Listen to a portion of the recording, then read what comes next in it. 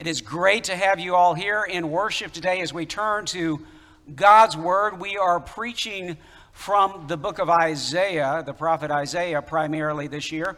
And today we're going to be turning in a few minutes to our central passage from Isaiah, Isaiah chapter 40, verses 3 through 11. Isaiah 40, 3 through 11.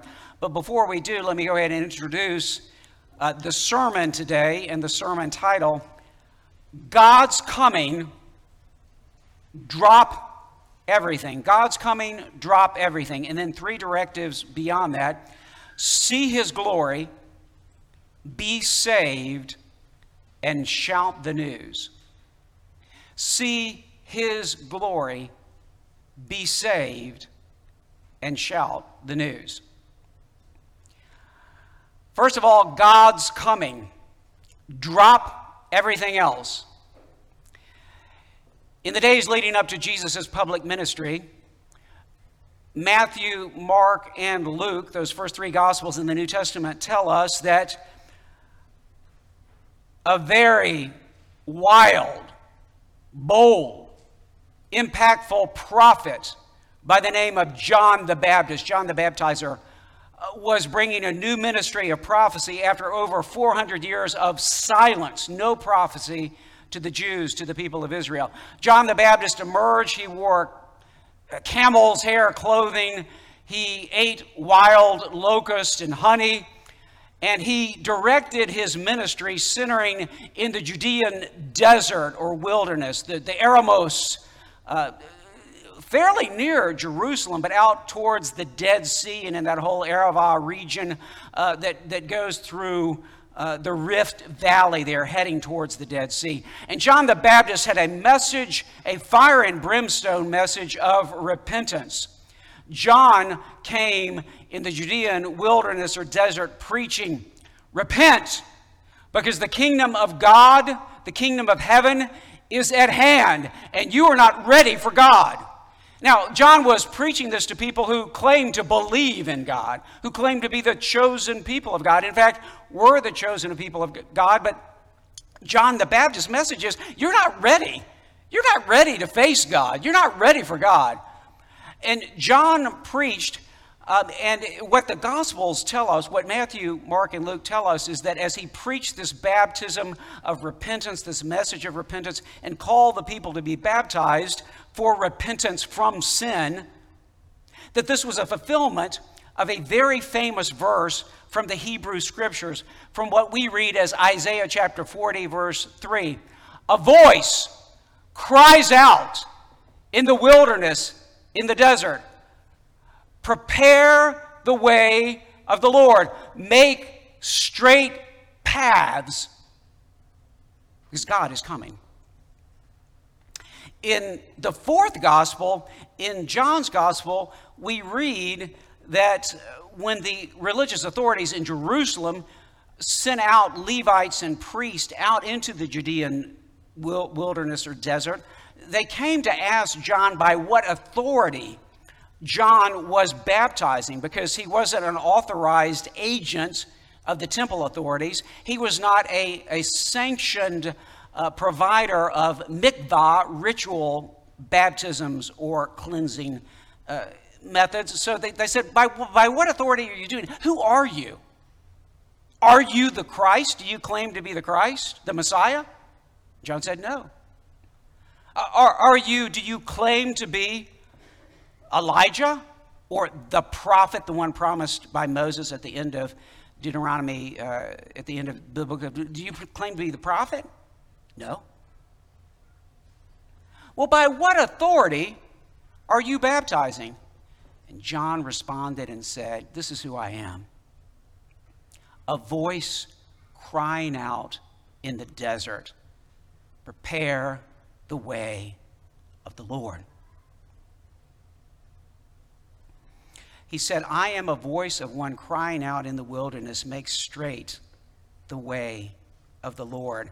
As Isaiah the prophet said, that's who I am. Well, if he's the one that Isaiah chapter 40 is talking about, doesn't that also mean that God himself is about to come to Jerusalem and Zion? Yes. The question to people 2,000 years ago, even the best and brightest and supposedly most religious among the Jews, and the question to you and to me today is, are you ready? God's coming. And let me say, this is a lot nicer version than John the Baptist would say to you. Drop everything else. Drop everything else. But I'm busy and I've got to take my kids to this event and I've got this going on. Drop everything else. God's coming. You know, it's not just John that said our whole lives need to be a preparation for God's coming. It's actually Jesus. You may remember Jesus tells a whole lot of parables, and these parables can disturb us if we actually take Jesus seriously, because in some of these parables, Jesus is talking about people who aren't ready. And if they're not ready for his coming, they're going to be judged and cast into the outer darkness. Does that wake you up? I mean, you know, people whose lamps, bridesmaids, whose lamps are not full of oil, don't get into the party. So Jesus gives a series of parables about being ready for his coming. Are you ready? If Jesus arrived this afternoon, is your house in order? Is your family ordered around Jesus? If you're watching online, is your house, is your heart in order? Is it all about God, God's way, God's house, God's glorification? Are you ready? What the Bible is telling you, parents, what the Bible is telling you, drop everything else. Put everything else in a totally second place and make God and the Lord's coming the heart of what you do, how you organize your week, your children, your life, your priorities. God's coming, drop everything else. So let's turn to this amazing and very well-known passage of Scripture. It bridges off and carries us forward from what we looked at in last week's sermon on Isaiah chapter 40, verses 1 and 2. And I want to thank those of you who told me how much that sermon on turning the page meant to you, and also to understanding what God's gospel is all about. So we continue with that theme today. Last week we looked at, comfort ye my people, says your God. Speak tenderly to Jerusalem's heart. Okay? And then the three promises, the three commitments that I said basically give us the blueprint for the rest of the Old Testament all the way through the four Gospels, and Jesus is coming. Well, we pick up from Isaiah chapter 40, from verse 2, these commitments. Speak tenderly to the heart of Jerusalem. Cry to her that her warfare is ended, that her iniquity is pardoned, that she has received from the Lord's hand double for her all her sins. Those 3 points, again, frame out Isaiah 40 through 66, the rest of the Old Testament, all the way through the Gospels. Well, we get a further elaboration of the blueprint here. So, today, Isaiah chapter 40, verses 3 through 11. 3 stanzas, 3 voices, 3 messages that interrelate. Hear now God's word. A voice cries, "In the wilderness, prepare the way of the Lord. Make straight in the desert a highway for our God. Every valley shall be lifted up, and every mountain and hill be made low. The uneven ground shall become level, and the rough places a plain. And the glory of the Lord shall be revealed, and all flesh shall see it together. For the mouth of the Lord, the mouth of Yahweh, has spoken." Next stanza. A voice says, "Cry." And I said, "What shall I cry?" Here it is. Here's the message. All flesh is grass, and all its beauty is like the flower of the field. The grass withers, the flower fades, when the breath of Yahweh, of the Lord, blows on it. Surely the people are grass. The grass withers, the flower fades, but the word of our God will stand forever. And then, third stanza. Go up on a high mountain, O Zion, herald of good news. And yes, this is the word from which, through the Septuagint, we get the word for good news in the New Testament. Yes. Herald of good news. Lift up your voice with strength, O Jerusalem, herald of good news. Lift it up, fear not. Say to the cities of Judah, behold your God. Behold, Adonai, Yahweh, behold, the Lord God, the sovereign Lord, comes with might, and his arm rules for him. Behold, his reward is with him, and his recompense before him. He will tend his flock like a shepherd. He will gather the lambs in his arms. He will carry them in his bosom and gently lead those that are with young.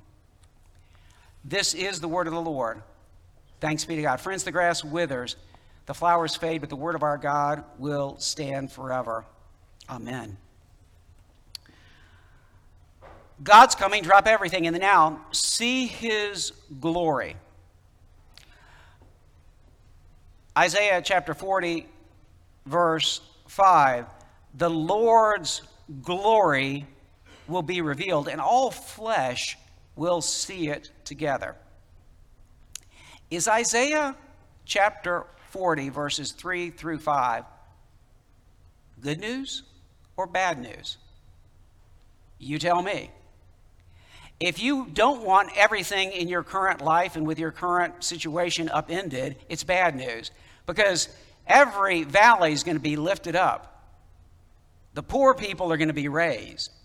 Those in great need will be exalted. And everybody who's proud and high and mighty is going to be brought low. The hills and the mountains will be leveled because God's coming. Is this good news? Well, remember the backdrop of this particular prophecy. We've dealt with this from the pivot chapters of 36 through 39. We're dealing, at least immediately in Isaiah's life, with the threat that had been there that Sennacherib, as the grand king, was going to be arriving in Jerusalem. And you know what it was like in the ancient days, right? You're either going to get killed by the coming king or you're going to bow down to him. Now that's the context, that's the ancient world, and there would be a royal procession as the ruler shows up. That was the threat in the late 700s for Jerusalem and Judah. As we said, Sennacherib took out every other city, but God did not allow Sennacherib to take Jerusalem in 701 through the miracle of deliverance. But that's kind of the image. But now all of a sudden, we've been worried about Sennacherib coming. And in the future, Nebuchadnezzar, his people will come. They'll destroy Jerusalem in the 580s, just like Isaiah's prophesying, like that's way out in the future. But what is this going on with God coming? Well, not only will God upend everything when he comes, not only will what we think we have our trust in be totally jumbled, the valleys raised up, the proud and the mighty and the powerful brought low, stuff taken away from people who are clinging on to it, that whole thing, the valleys, the mountains. But wait a minute, this is even more intimidating than what I've just said, because God himself is coming in his glory. Now let me explain this to you if you don't know about God and the Bible. This is a running theme in the Hebrew scriptures, in the Old Testament. Nobody can see God and live. You will be decimated in the presence of holy God unless he, by his grace, allows you. So even the greatest of the great of his entire historical epoch of the Jews, Moses, when Moses asked to see, he said, I just want to ask one thing of you, God. Let me see your glory. This is in Exodus 33 and 34, okay? God responds to Moses, the holiest man of all the Israelites, and says, you have no idea what you're asking. No human being can see my face and live. My glory will destroy you. You're a sinful, fallen person, even the best among you, God says. And this is a theme that runs throughout the Old Testament. So if God is coming, and he's coming in all his glory, then unless we get some kind of deliverance here, we're all in deep trouble. And as this passage emphasizes, just to make this very clear, we're like a dry piece of grass in the desert. How long do dry pieces of grass last in the desert? Not very long. That's all we are. And you know what? That's all Assyria is. It's a blade of grass. You know what? That's all Babylon is going to be. A blade of grass that God can just blow away with his breath. That's all the British Empire was. That's all Napoleon was. That's all the United States of America is. A blade of grass. Who are you? Are you a member of the kingdom of God or an American? At a certain point, you have to make a decision. And let me just tell you, God is making it very clear in 2021 what the blade of grass is and who is eternal. So that's all going on here. And the question is this good news or bad news that God is coming? I know Handel likes to write music about all this, and we go ahead and read, and the glory of the Lord and all flesh will see it together. Well, no flesh can survive seeing the glory of the Lord. So when you get to Isaiah 40, verse 5, we got a wide open question here. Are you ready to see God? You somehow better than Moses? You better than a blade of grass. So is this good news or bad news? And here's the question. Does God come to destroy or to deliver? When God comes for you, is it to destroy and to judge or to deliver and save? All flesh will see it together. So here's the question mark. Initially, I was saying it confidently, but right now, as grappling with this scripture, I got to put this question mark. You can see it in the notes on be saved. Are we going to be saved? It's kind of a question mark right now as we're in the middle of this passage. Isaiah chapter 40, verses 6 through 8. A second voice puts everything into this further realistic perspective about the grass. And you know what? Let me just tell you. If we ended at Isaiah chapter 40, verse 7, we'd basically we'll just go back and read Job again. It's really not looking very good, you know. When the breath of the Lord blows on the grass, it's gone. And that's all we are. So here are some questions that we need to grapple with. Does God want to save us? Does God want to save us? This is right before us, here in the middle of this. By the time we get in the middle of the second stanza of this passage we've read today, does God want to save us? Can he save us? Does he have the power? Or are Assyria and Babylon and the Taliban and whoever else more powerful than God? He sure would like to save us, but you know what? The devil's got him beat right now. You know, it's just not going to happen. Does God want to save us? Can he save us? Well, even if he can save us, will he save us? A lot of times in church and as Christians, we take this for granted. Well, obviously God would save us. Why? What have you done? What have we done to warrant being with God forever? Nothing. And that's when we get to the gospel turn of Isaiah chapter 40, verse 8.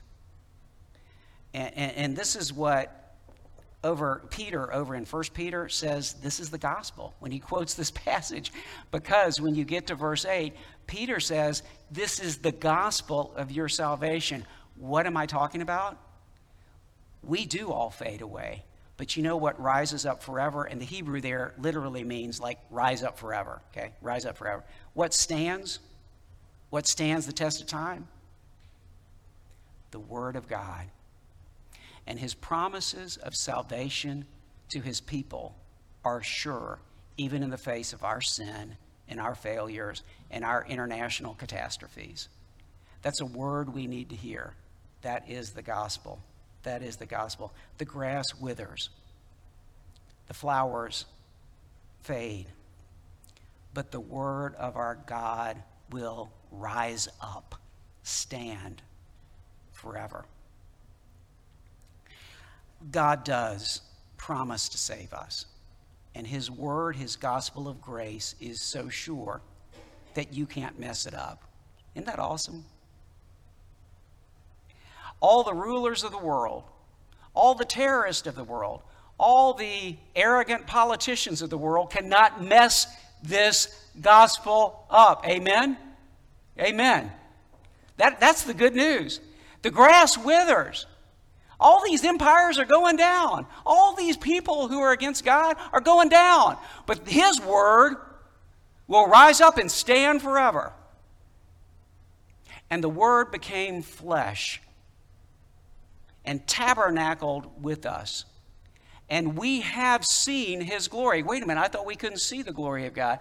Yeah, you know what? Isn't Jesus awesome? Isn't Jesus just so? We have seen his glory, the glory as of the one and only, come from the Father, full of, what, judgment and destruction? No, full of grace and truth. The law came from Moses, John says. Grace and truth come from Jesus. So then let's move on to the third stanza. Yes, we can trust in his word. Now, Isaiah has apparently, in the second stanza, responded to his recommissioning now once again. But it's not just a commissioning for Isaiah. He is supposed to bring this testimony to God's word. And that notwithstanding everything else that is happening and is going to happen in the coming centuries, God's word will stand forever. But now we get a calling on an entire people, Zion or Jerusalem. Because here's the way God is going to save us. Not only is he coming in general, he's coming to Jerusalem. It's being prophesied right here. God himself will come from the desert. Where was Jesus baptized by John, that guy I was talking about earlier? And then where does Jesus show up for the grand proclamation and salvation and showdown? Jerusalem. Now, be saved and shout the news. Go up on a high mountain, O Zion, herald of good news. Lift up your voice with strength, O Jerusalem, herald of good news. Lift it up, fear not. Say to the cities of Judah, behold your God. Behold, the sovereign Lord comes with might, and his arm rules for him. Behold, his reward is with him, and his recompense before him. Now, what is this talking about? He's got to reward what belongs to him. If you go over, you'll remember a few weeks ago, I told you, just be reading back and forth around the pivot passages that we looked at from Isaiah 36 through 39. Back on the other side of that pivot or that axis, you get the grand climax of Isaiah 35, talking about the same kind of things. Let's just go over there and look at that again briefly. Isaiah 35. It pairs with Isaiah 40. You got to get the same themes going on here. Isaiah 35. The wilderness and the dry land. Do you see that? That's a doublet. And the dry land is a term that means total devastation. It's not just that we're actually out in a desert, as we would call it. It means the place where you have nothing and you're totally desolate. Okay? That's what that word means there. You may not be living in a desert, but you are maybe in a desert right now. Okay? It's dry, spiritually dry, emotionally dry. And you don't know what's going to happen with COVID tomorrow or the next crisis the following week, right? It's dry. The wilderness and the dry land, the wasteland is the way I would translate that Hebrew. The wilderness and the wasteland, that's what the midbar really is. And that's why this doublet is telling you that. Shall be glad. And the desert, the Arava, shall rejoice and blossom like a crocus. It shall blossom abundantly and rejoice with joy and singing. The glory of Lebanon shall be given to it, the majesty of Carmel and Sharon. They shall see the glory of the Lord. You see these couplings together? They shall see the glory of the Lord, the majesty of our God. Strengthen the weak hands and make firm the feeble knees. Say to those who have an anxious heart. Anybody here have an anxious heart? Here's what God is saying to you. Be strong, fear not. Behold, your God will come with vengeance. With the recompense of God, he will come and not destroy you, but save you. What is the recompense? What does he have as a result of what he's done? Well, this passage, and particularly Isaiah 40, as I told you, is a blueprint for the rest of Isaiah. And what did we talk about around Holy Week time on Palm Sunday and Easter Sunday? Isaiah 52:13 through Isaiah 53. The servant who is pierced for our transgressions, who becomes the atoning sacrifice for our sins. He's pierced for our transgressions. By his stripes, you are healed. And then what did we see in the final stanza of that passage, of that fourth servant song? He sees light in the morning. What does that mean? He rises again. And now he's coming for his reward. Do you see it? Isaiah 35. And where we are, let's go back to Isaiah 40. He's coming, and his reward is before him. What's his reward? John wanted it to be hellfire and brimstone right now, right this minute. Wipe all the bad people out, right? But that's not the way Jesus came. That's not the way this is prophesying here. We're talking about the first coming of Jesus here. And how does he come? Is he going to destroy us with his glory or save us? Well, the final verse in this third stanza gives us the answer.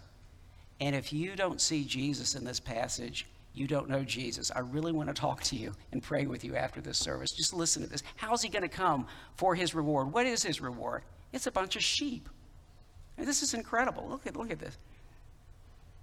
Verse 11, Isaiah 40.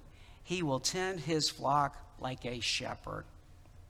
He will gather the lambs in his arms. He will carry them in his bosom and gently lead those that are with young. You can't get more polar opposite than what is going on in Kabul right now than this.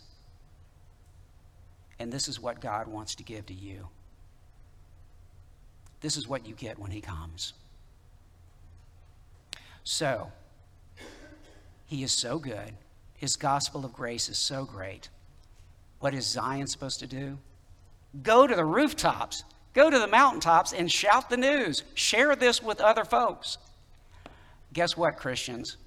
By the grace of God, we now are part of Zion. You, if you believe in Jesus, you're part of Zion. So what are your marching orders?